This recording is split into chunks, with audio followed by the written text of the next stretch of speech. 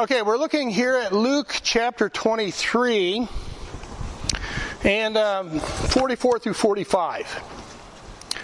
And it was about the 6th hour, and there was a darkness over all the earth until the 9th hour, and the sun was darkened, and the veil of the temple was rent in the midst. And that's as far as we're going to get. But that's what I want to talk about. I want to talk about that 6th hour. Now, Exodus 10:21, the Lord said unto Moses, "Stretch out thine hand toward heaven, that there may be darkness over the land of Egypt, even darkness which may be felt." Many years ago, I had the opportunity to accompany a friend of mine who was working for a delivery service, and I had an opportunity to go with him to those storage caves here in Kansas City, just off of 435 there. And so I went with him, and we entered into these man-made caverns. And we traveled deep inside that hill or whatever that is over there for quite a ways. And then he asked me, he said, "You want to experience something really eerie?" And of course, being the adventurous person that I am, I said, "No, not really." He said, "No, really, this is kind of neat." So what he did was he stopped the van, and then he turned off the engine and he turned off the lights. And immediately we were enveloped in an absolute absence of light and sound. I mean, it was truly, in my experience, a darkness that you could feel. And I remember, taking my hand and doing all that silly stuff. It was just absolutely absence of light and sound. It was very, very eerie. It was actually a darkness that I could say that I felt. Now, I quoted Exodus 10:21 because that's a very similar darkness that was experienced by those folks on Calvary that day. It was a darkness that just kind of descended upon the world from noon until about 3 p.m. in the afternoon. And, of course, it didn't last for 3 days. It lasted for 3 hours. But it was a darkness that could be felt. Definitely a darkness that could be felt. And, that's not going to be the last time that this world's going to experience this kind of darkness. Because just prior to the Lord's return, there's also going to be another great day of darkness that's going to fall upon the earth. In Joel 2, verses 30 through 31, it says, "And I will show wonders in the heavens and in the earth, blood and fire and pillars of smoke. The sun shall be turned into darkness and the moon into blood before the great and terrible day of the Lord come." And I think in Revelations, it talks like the sun being covered in sackcloth. So it's going to be blotted out. The sun is going to be blotted out. Now, so there's going to be another darkness come upon the earth. What is Egypt a picture of? It's a picture of the world, isn't it? So Egypt, a picture of the world, experienced darkness, for 3 days. When Jesus was perishing on the cross, experienced darkness for 3 hours. And once again, this world is going to experience darkness. Now, of course, if you read about this or you read commentaries and everything, there's always the question is, was this a local darkness? Or was it a darkness, like Luke says here, that covered the earth? Was it that kind of a darkness over all the earth, or was it just a local darkness that took place? Well, before I address that, I want to say something first. Something else that you might read is they'll tell you, well, that was an eclipse of the moon over the sun. That's what took place. Well, no, that is not what took place. It was not a natural occurrence, so I drew a little diagram up here on the whiteboard. It was not a natural occurrence of the moon eclipsing the sun. Of course, when that happens, that's when the moon is in between the earth and the sun. Well, the Hebrews, they go by a lunar calendar, so their month is lunar, all right? So they go by a lunar calendar. And so at the beginning of that month, it would have been what we would call a new moon. And that new moon simply means that the position of the moon in its orbit around the earth in relation to the sun would be in between the sun and the earth. So that would be on a new moon. By the time the 14th of Nisan would occur, the moon's position, like it is now, if you happen to notice last night, we had a full moon. The position of the moon on the 14th of Nisan, the earth would be between the moon and the sun. All right, just like it is now. If you went out last night or if you go out tonight, you're going to see a full moon, because now the moon is, I would say, behind the earth in relation to the sun. That's the situation when Jesus was on the cross. So it could not have been an eclipse of the moon or the sun, could it? Because the moon is all the way here in its orbit. So it's a physical impossibility for the moon to get in the way of the sun. So it's not a lunar eclipse that was experienced that day. It was an actual supernatural event that took place where the sun was darkened and the light went out starting at noon. So that's that. Now, was the darkness a global darkness, or was it just a local darkness right there in the city of Jerusalem? Well, a man by the name of Thallus, I think is how his name is pronounced, he was an early historian, and he wrote a 3-volume history. He wrote this approximately during the period of time after Christ's resurrection, okay, around 50 AD, so that's about 20 years. So he worked on this history of the Mediterranean, and his history covered the period from the Trojan Wars all the way up to about 93 AD.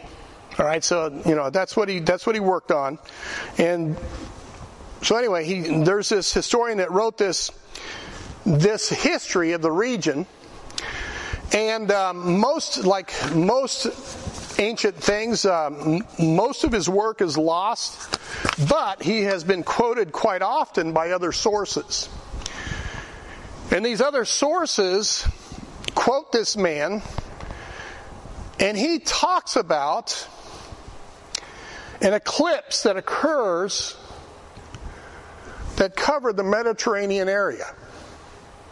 All right? So already that darkness is expanded from Jerusalem to the Mediterranean area. Okay? And so he says that this occurred, and so he's been quoted by this. And so that's one of those things that's in history that you can find if you want to look for it. There was another Greek historian who lived about 137 AD, and he mentioned the greatest eclipse of the sun occurring during this time. In fact, he said that this eclipse was so great. Now notice, they call it an eclipse, right? This eclipse of the sun was so great that it spread up to, he called Bithynia and Nicaea. Okay, where in the world is Bithynia and Nicaea? Well, Peter writes to folks who live in Bithynia. Bithynia is what we know of today as modern Turkey. So now that darkness is spreading out even further. Tertullian,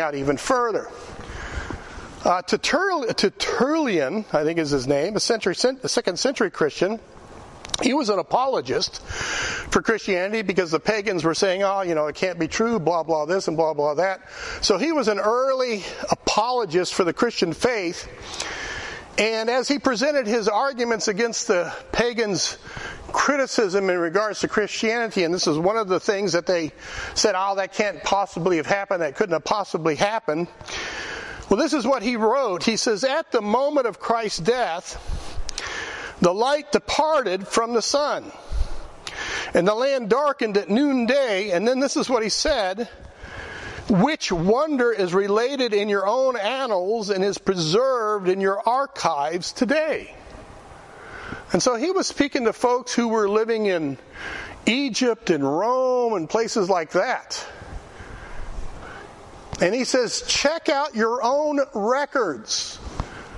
Because this event is even in your own records. Don't believe me, go check your own reports on this matter. Because it's there.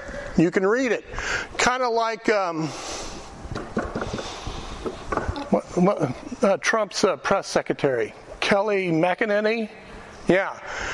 Remember what she used to do whenever she would hold a press conference? She would have this big notebook in front of her, and she would quote back to the media, what they said in order to counter their criticisms and stuff. Well, that's what he was doing here. He says, go check your own records. This actually happened. Dr. Paul Mayer, a professor of ancient history at Western Michigan University, he wrote a book entitled Pontius Pilate. And in his research and his study, he said this phenomena was visible in Rome, in Athens, and other Mediterranean cities that stretched across the entire Sea of the Mediterranean.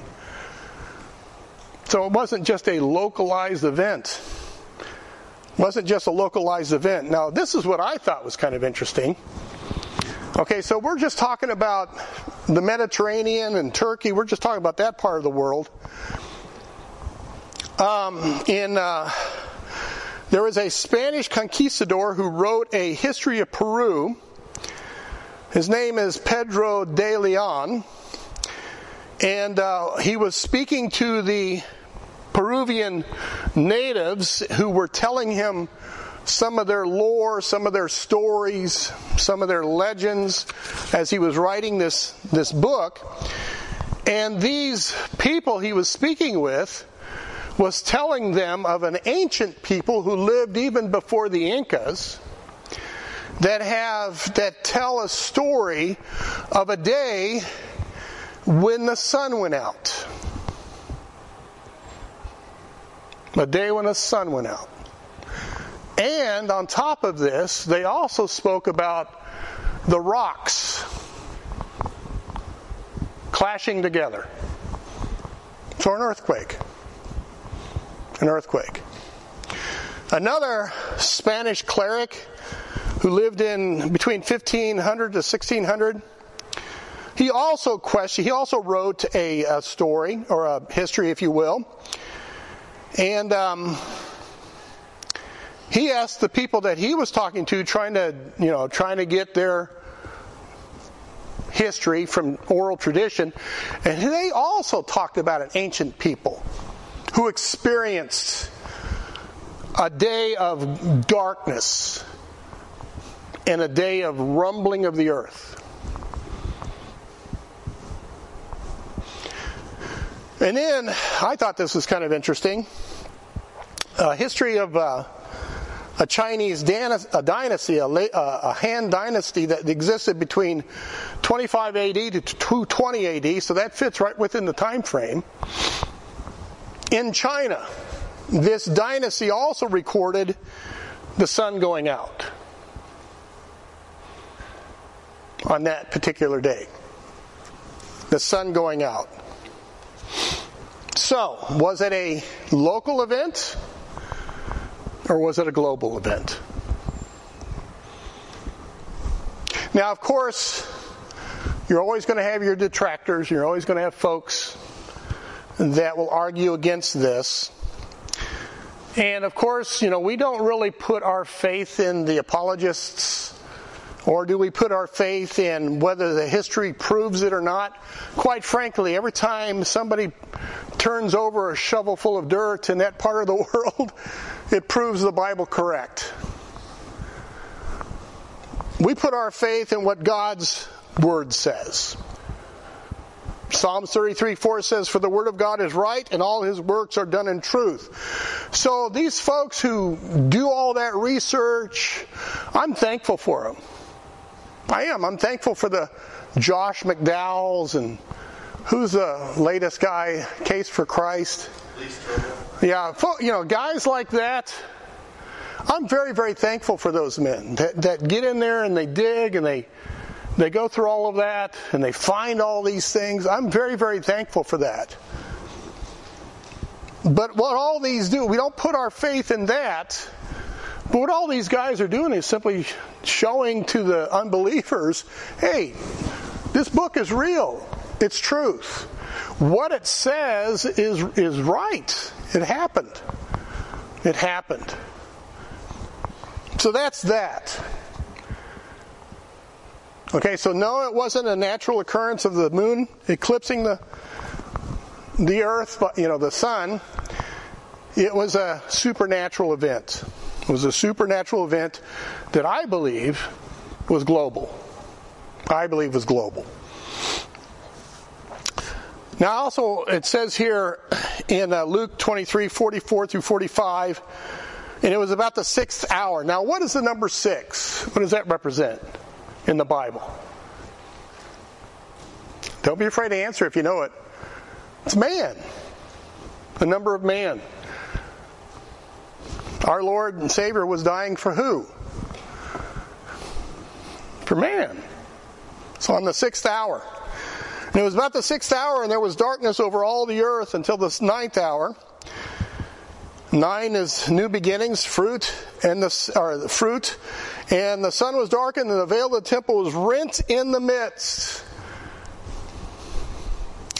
Now, both Matthew and Mark, they also make record of the veil being rent. And both of these Gospels give us the wonderful detail that veil that hung in the temple that separated the Holy of Holies from the holy place was torn from bottom to the top, top to the bottom. Top to the bottom. Again, another act of God. Something impossible for a man to do. Probably, it's improbable that any man would do that. Do you think that the high priests or the priests serving in that, do you think they would rip that veil? Well, how about from the bottom to the top? No, probably not. No, they would not dare do that, would they? No, they would not dare rip that veil. In fact, I'll go as far to say this. I bet they wouldn't even dare touch the veil. Because the only time anyone was allowed to go behind that veil was on the Day of Atonement, and only the high priest, after he offered a sacrifice for himself, was allowed to go back there behind that veil. So I'm thinking the only one who ever touched that veil was the high priest when he moved it aside to slip in behind it. Nobody else, I know I wouldn't touch it. Nobody else would touch that veil except for the high priest on the day appointed after he made a sacrifice for himself. You think his disciples or one of his disciples would have done it? No. They're in hiding. They're in hiding. And besides that, there's no way in the world that they would even get beyond into that sanctuary prior to the Holy of Holies. There's just no way they'd be allowed to get in there. That's a good question. I'm not really sure. I'm not really sure. It's pretty... Yeah,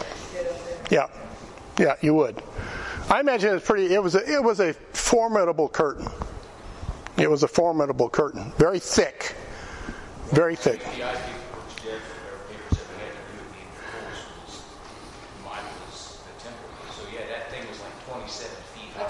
Okay. And it was like 4 inches thick. Yeah. And it weighed tons. Yeah. Yeah, it wasn't just a sheet. It was a formidable piece of material. It really was. So no, I don't think the priest would have done it. How many men do you think it would have taken to do that? No, I don't know. And I know one guy wouldn't have done it. And I don't think the disciples would have done it.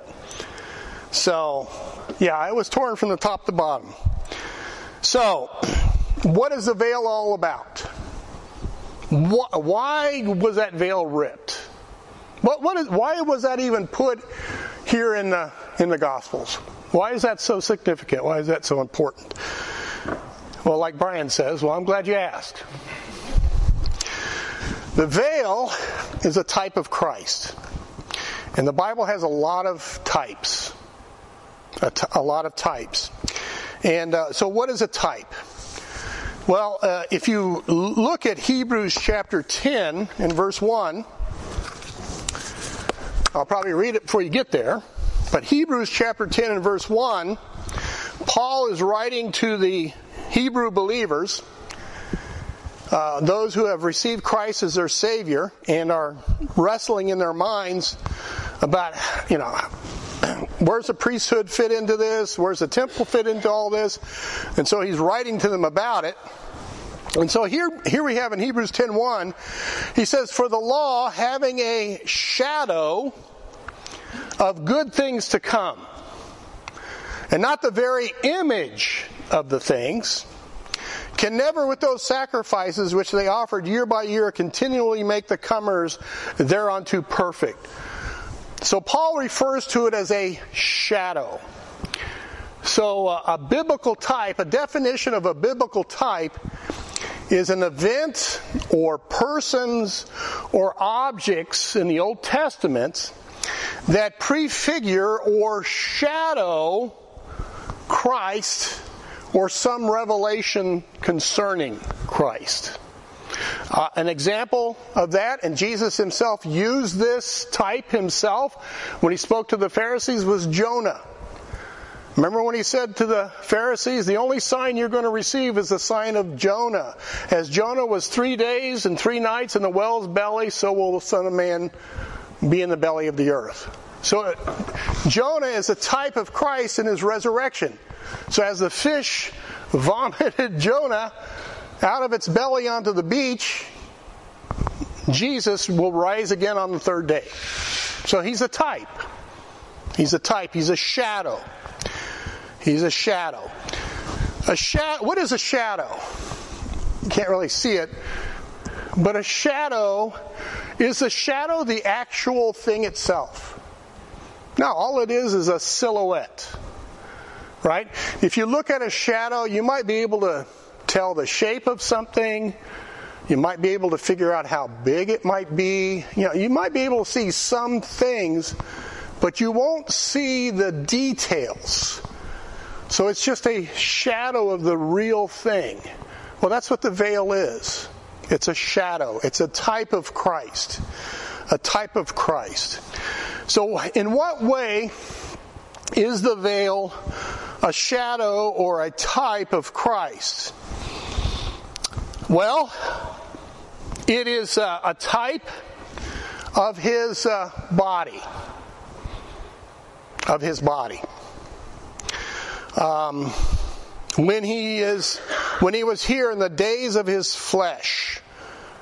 When he was here in the days of his flesh, as Paul talks about in Hebrews 5:7.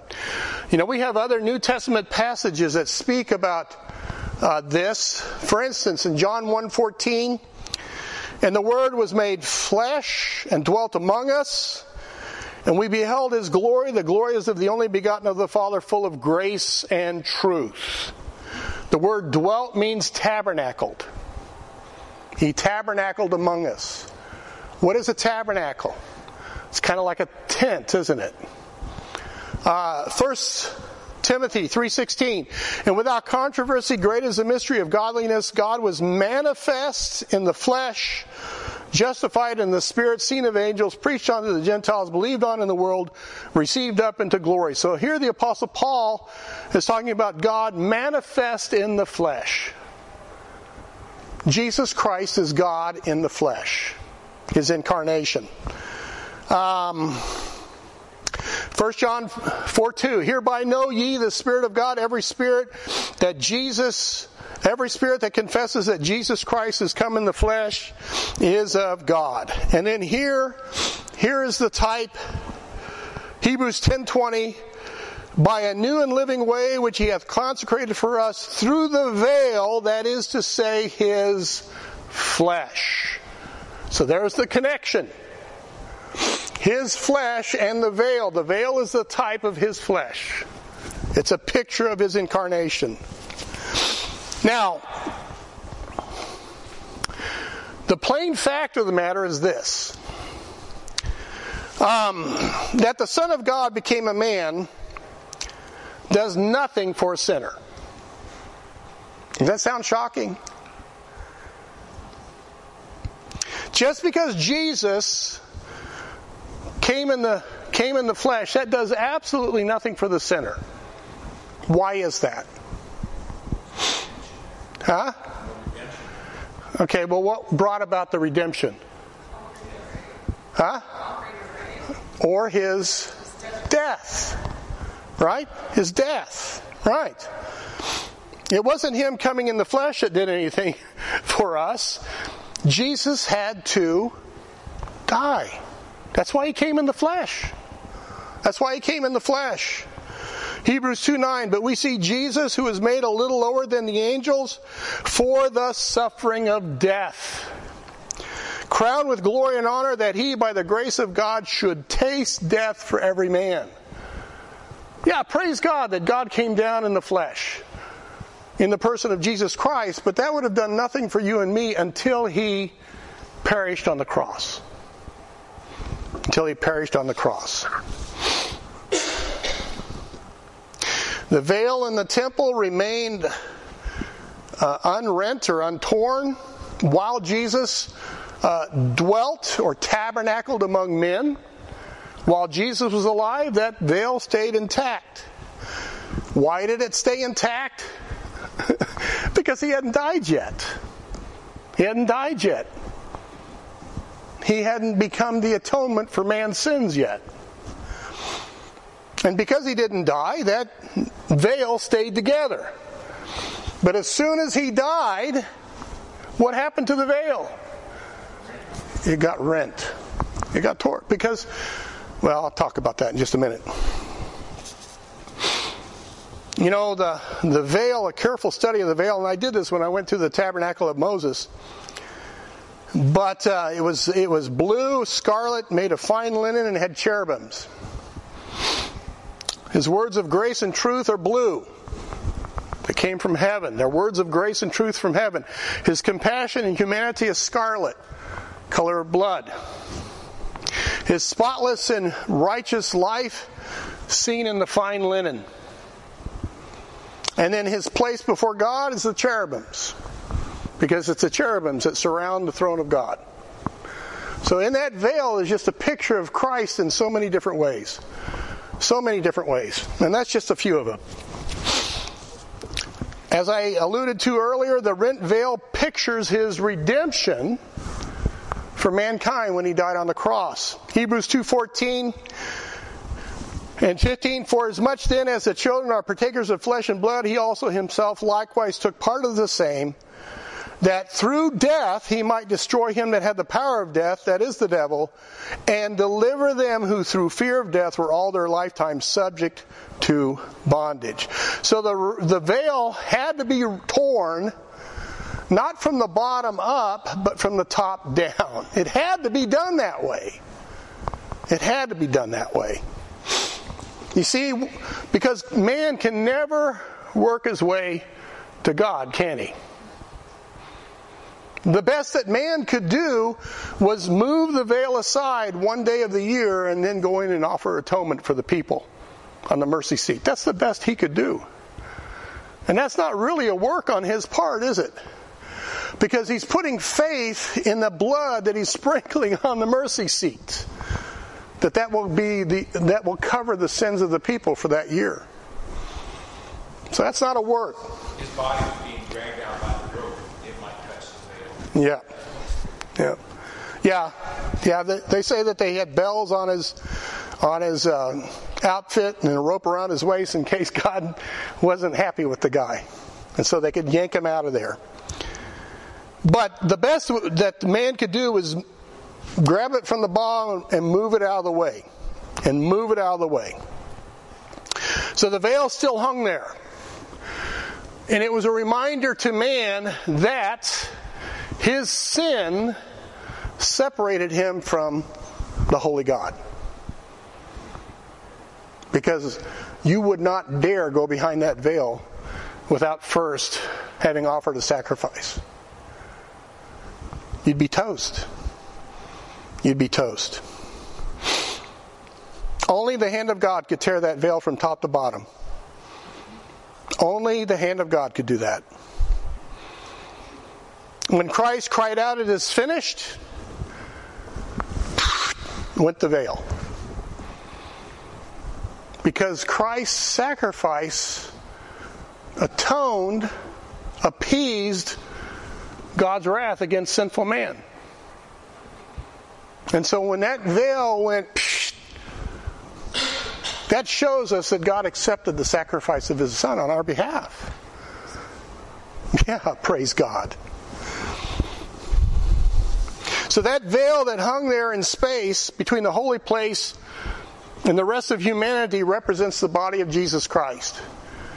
And when the body of Jesus Christ was ripped in death, so went the veil. So went the veil. So now through the death of Christ, guess what? The way is now open to God. To anyone. To anyone. Romans 5:1, therefore being justified by faith, we have peace with God through our Lord Jesus Christ, by whom also we have access by faith into this grace wherein we stand. There's nothing between God and man now, because of Jesus Christ's sacrifice on the cross. You know, the more we study the pictures given to us in the Old Testament, the more amazing God is. It's just incredible. It's just incredible. Now, an interesting historical fact about the veil. You know what the Jews tried to do? They tried to sew it back together. They did. In fact, they had to sew it back together several times. They tried to patch it several times, and the patch never held. It always separated. Why is that? You're right. God didn't want it. Luke 5:36. Remember what Jesus said here? He said, and he spake also a parable unto them, no man putteth a piece of new garment upon an old, if otherwise then both the new maketh a rent, and the piece that was taken out of the new agreeth not with the old. Yeah. Yeah. You see, the old way has been done away for the new. For the new. They couldn't fix it. Now, though they tried. And that's another lesson. People do it still today. You know, they come to God by faith, trusting in His grace, but yet they try to live their lives to please God by keeping some law or rules.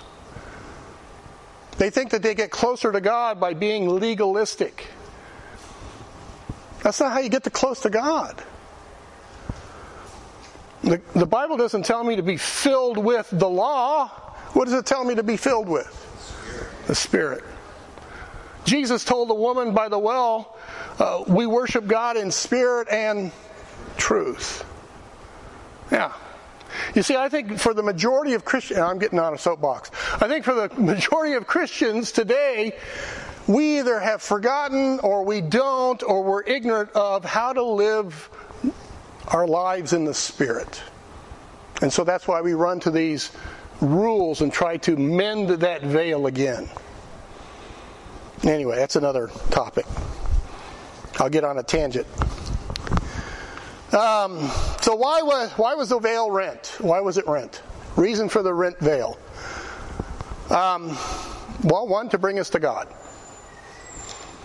1 Peter 3:18, for Christ also hath once suffered for sins, the just for the unjust, that He might bring us to God, being put to death in the flesh, but quickened by the Spirit, capital S. So, what Jesus had accomplished was to open the way of access to God.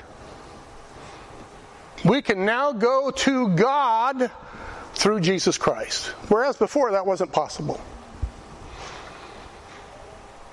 It also means that he presents us before God as the fruit of his sacrifice.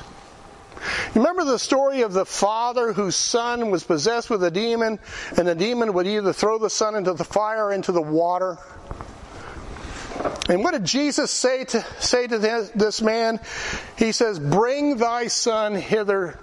Bring him to me." In essence, that's what Jesus did with us. He brought us before the Father in his person. Now that's a deep truth. That's a very deep, rich truth. That Jesus has brought you and me before his Father. Ephesians 2:13, "But now in Christ Jesus, ye who sometimes were far off are made nigh by the blood of Christ. For he is our peace, who hath made both one, hath broken down the middle wall of partition between us, having abolished in his flesh the enmity, even the law of commandments contained in ordinances, for to make in himself of twain one new man, so making peace." At one time we were at enmity with God. Now because that veil has been torn, we are now friends. Romans 5. Yeah, Romans 5. Now we're reconciled. He's brought us to the Father. It's also to consecrate a new and living way of access to God. Hebrews 10:20, "By a new and living way which he hath consecrated for us through the veil." That is to say, his flesh. You remember what Jesus told his disciples in John 14:6 on the night of his, on that Last Supper night? What did he tell them? He says, "I am the way, the truth, and the life. No man cometh unto the Father but by me." That veil is now rent, and now we go to the Father by Christ. By Christ. He's opened the way. He's opened the way. A new and living way, according to Paul. A new and living way. Peter writes in 1 Peter 1:3, "Blessed be the God and Father of our Lord Jesus Christ, which according to his abundant mercy hath begotten us again unto a lively hope by the resurrection of Jesus Christ." Folks, this is not a dead orthodoxy that we have. It's not some religious ceremonialism that we have. It's not some Nicolaitan system that we have. It is a living relationship with the holy God that we have. What is it that we always preach whenever we go through D1? It's not a religion, it's a relationship. I hope that knocks your socks off. Because there are millions of people out there who are trying to approach God through a dead orthodoxy or a Nicolaitan system where the clergy is in control over the laity, or through some sort of legalistic system. We have a living relationship with a living God because our living Savior offered himself on the cross.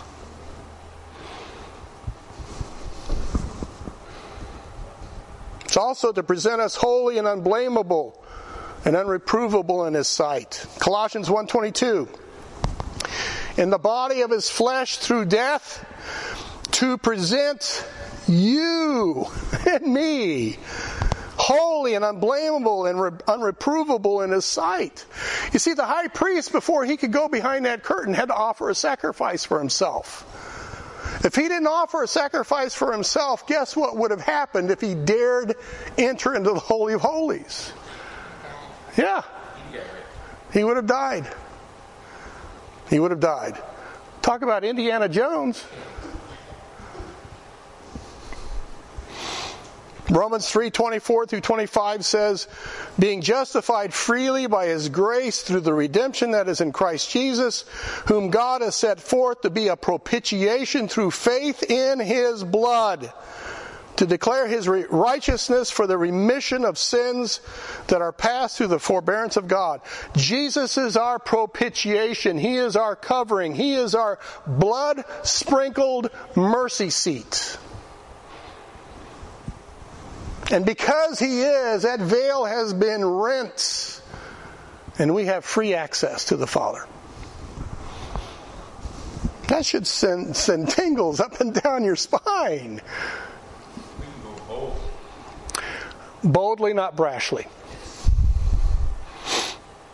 See, Jesus did the unlikely thing. He left heaven, took upon himself the form of a servant, and died in our place. He did the unlikely thing that was impossible for any of us to do for ourselves. He took the penalty of our sin and died in our place. Colossians 2:13, and you being dead in your sins and the uncircumcision of your flesh, hath he quickened together with him, having forgiven you all trespasses, blotting out the handwriting of ordinances that was against us, which was contrary to us, and took it out of the way, nailing it to his cross. The veil has been rent. Okay, so now that the veil is rent, what now? What now? Well, he's obtained eternal redemption for us. Hebrews 9:12.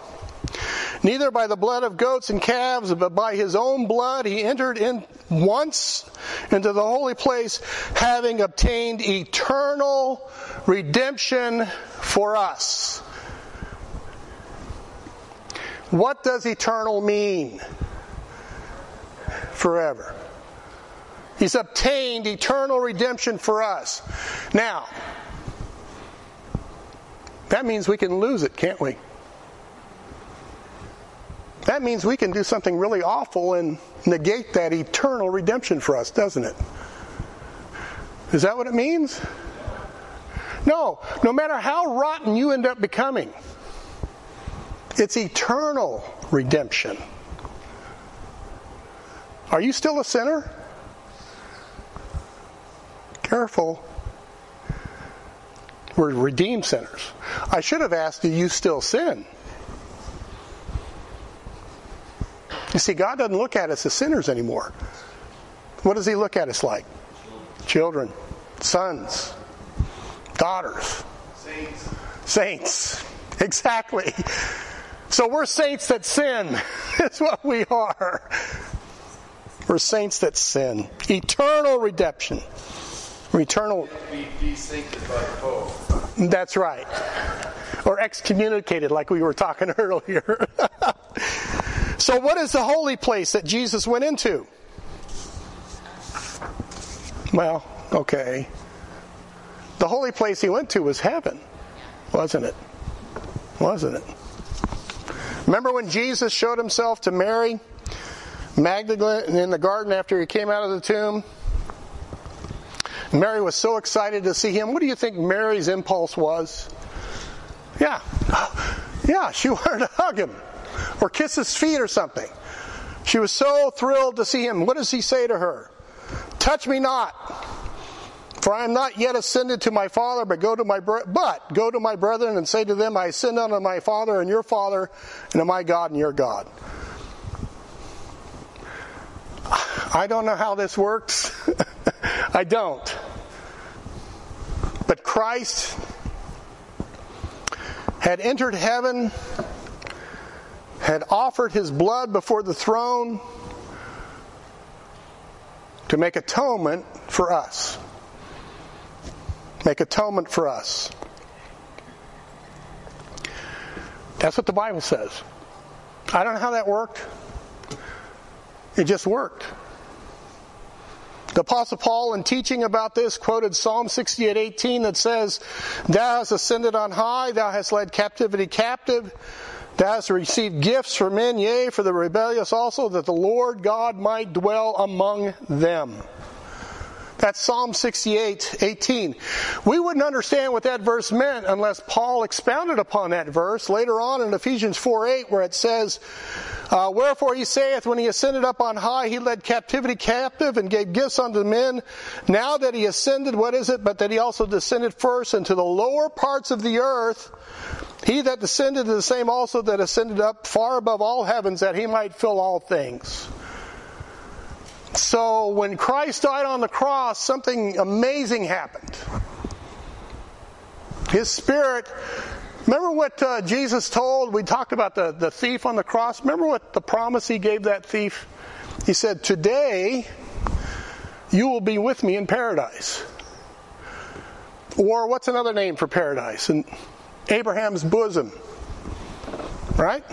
Remember the fella in Luke 15 who was in Hades and he could see Lazarus, and there's that great gulf? All of the Old Testament saints, both Jews and Gentiles who believed in the one and only God, that's where they went when they died. They went down into paradise down here in the earth, separated from Hades. And they had to stay down there. Why? Because this hadn't occurred yet. They were covered by the blood on the mercy seat, but this hadn't happened yet. So when that happened, when Christ died, he went down to paradise, and he says, "Okay, gang, come with me. We're going to heaven together." And so he led captivity, those who were in paradise, those who were in Abraham's bosom, and he released them and brought them with him into heaven and presented them before the Father. Because the veil had been ripped in half. You see, they were at one time covered under the atonement of the animal sacrifices, but Christ came and offered his innocent holy blood, and that took care of it all forever. And now they were free from paradise and entered into heaven. Hebrews 9:22, it's a fairly lengthy passage, says, "And almost all things are by the law purged with blood, and without shedding of blood is no remission. It was therefore necessary that the patterns of things in the heavens should be purified with these, but the heavenly things themselves with better sacrifices than these. For Christ has not entered into holy places made with hands," right there, "which are the figures of the true, but into heaven itself, now to appear in the presence of God for us. Nor yet that he should offer himself often, as the high priest entered into the holy place every year with blood of others. For then must he often have suffered since the foundation of the world. But now once in the end of the world hath he appeared to put away sin by the sacrifice of himself. Once and for all." It's done. It's finished.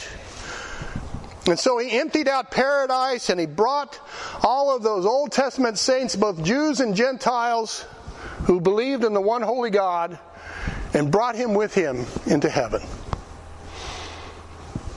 Jesus entered into a better tabernacle in heaven, and therefore the old is done away, including that veil that hung there. And now again, access to God is open for all who have been purged by the blood of Christ.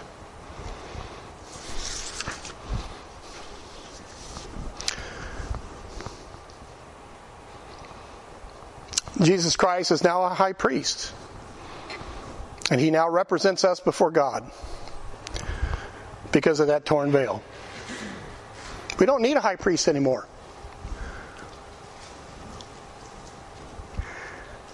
I'm going to say it. We don't need a pope. We don't need a bishop, cardinal. We don't need a holy man.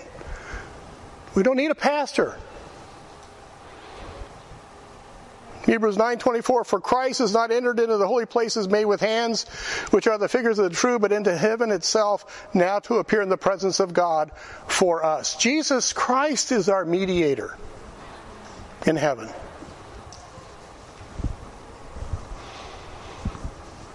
We don't need to go to somebody else as a go-between. And yet so many people do. So many people do. Jeff, I think we confess our sins to man because then man will do anything to us. Great possession of God. As a Catholic, that's, Well, yeah, not to get too far into it, but that's just the way I was raised. That's the way it was presented to me. Until I got into the Word of God, somebody showed me differently. But it's just not that faith. There's many faiths that are. There's even Baptist faiths that are that way. So, and I'm not saying that. I'm thankful for our pastor Brian. Don't misunderstand what I'm trying to say. He's here to serve us, to help us, to aid us. He's a good man, and I wouldn't hesitate to go to him. But he's not my mediator, right? He's not my go-between. I don't need to go to Brian in order to go to the Father. Jesus Christ has opened that way for me. All right? Paul says these things are shadows of good things to come. Good things to come. Do you think the law gives life? No, only Christ gives life. Galatians 3:21, is the law then against the promises of God? God forbid. For if there had been a law given which could have given life, verily righteousness should have been by the law. But the Scripture hath concluded all under sin, that the promise by faith of Jesus Christ might be given to them that believe. No, I have life, I have eternal life because of Jesus Christ, not by keeping a law. Sacrifices of animals won't do it. Hebrews 10:11, and every priest standeth daily ministering and offering oftentimes the same sacrifices, which can never take away sins. Now, a lot of folks don't do animal sacrifices anymore, but they think that they can atone for their sins by doing some church work or giving a certain amount of money. That's not how it works, guys. It's not how it works. Can the law make anyone perfect before God? Hebrews 7:18, for there is verily a disannulling of the commandment going before for the weakness and profitableness thereof, for the law made nothing perfect. But the bringing in of a better hope did, by which we draw nigh to God. See, that's pretty cool if you stop and think about it. We don't have to clean up our act in order to approach God. We can go to God with all of our warts and with all of our sins and still be received. Why? Because of Jesus Christ. Because of Jesus Christ. Seeing then that we have a great high priest that has passed into the heavens, Jesus the Son of God, let us hold fast our profession. For we have not a high priest which cannot be touched with the feeling of our infirmities, but was in all points tempted like as we are, yet without sin. Let us therefore come boldly, not brashly, boldly unto the throne of grace, that we may obtain mercy and find grace to help in time of need. Praise God for the torn veil. Praise God for you know what the only thing, you know what is the only thing that bars man from God? Is it? What's the only, he's covered the sin. That issue's, okay, that's sin. Huh?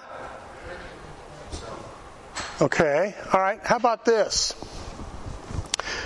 John 3:18, he that believeth on him is not condemned, but he that believeth not is condemned already. You know what the one thing that bars man from God is? Unbelief. Is unbelief. God's taking care of everything else. It's now man's choice. Do I believe what God has done for me in tearing that veil? Or do I still try to sew it back together? Father in heaven, we thank you, Lord, for the pictures in your word. We thank you, Father, for these lights that help us to understand your great grace. Help us to understand your amazing wisdom. Help us to understand your redemptive work on our behalf. Praise you for Jesus Christ and sending us the Spirit that makes all of this alive and fresh to us. We thank you and praise you in Christ's name. Amen.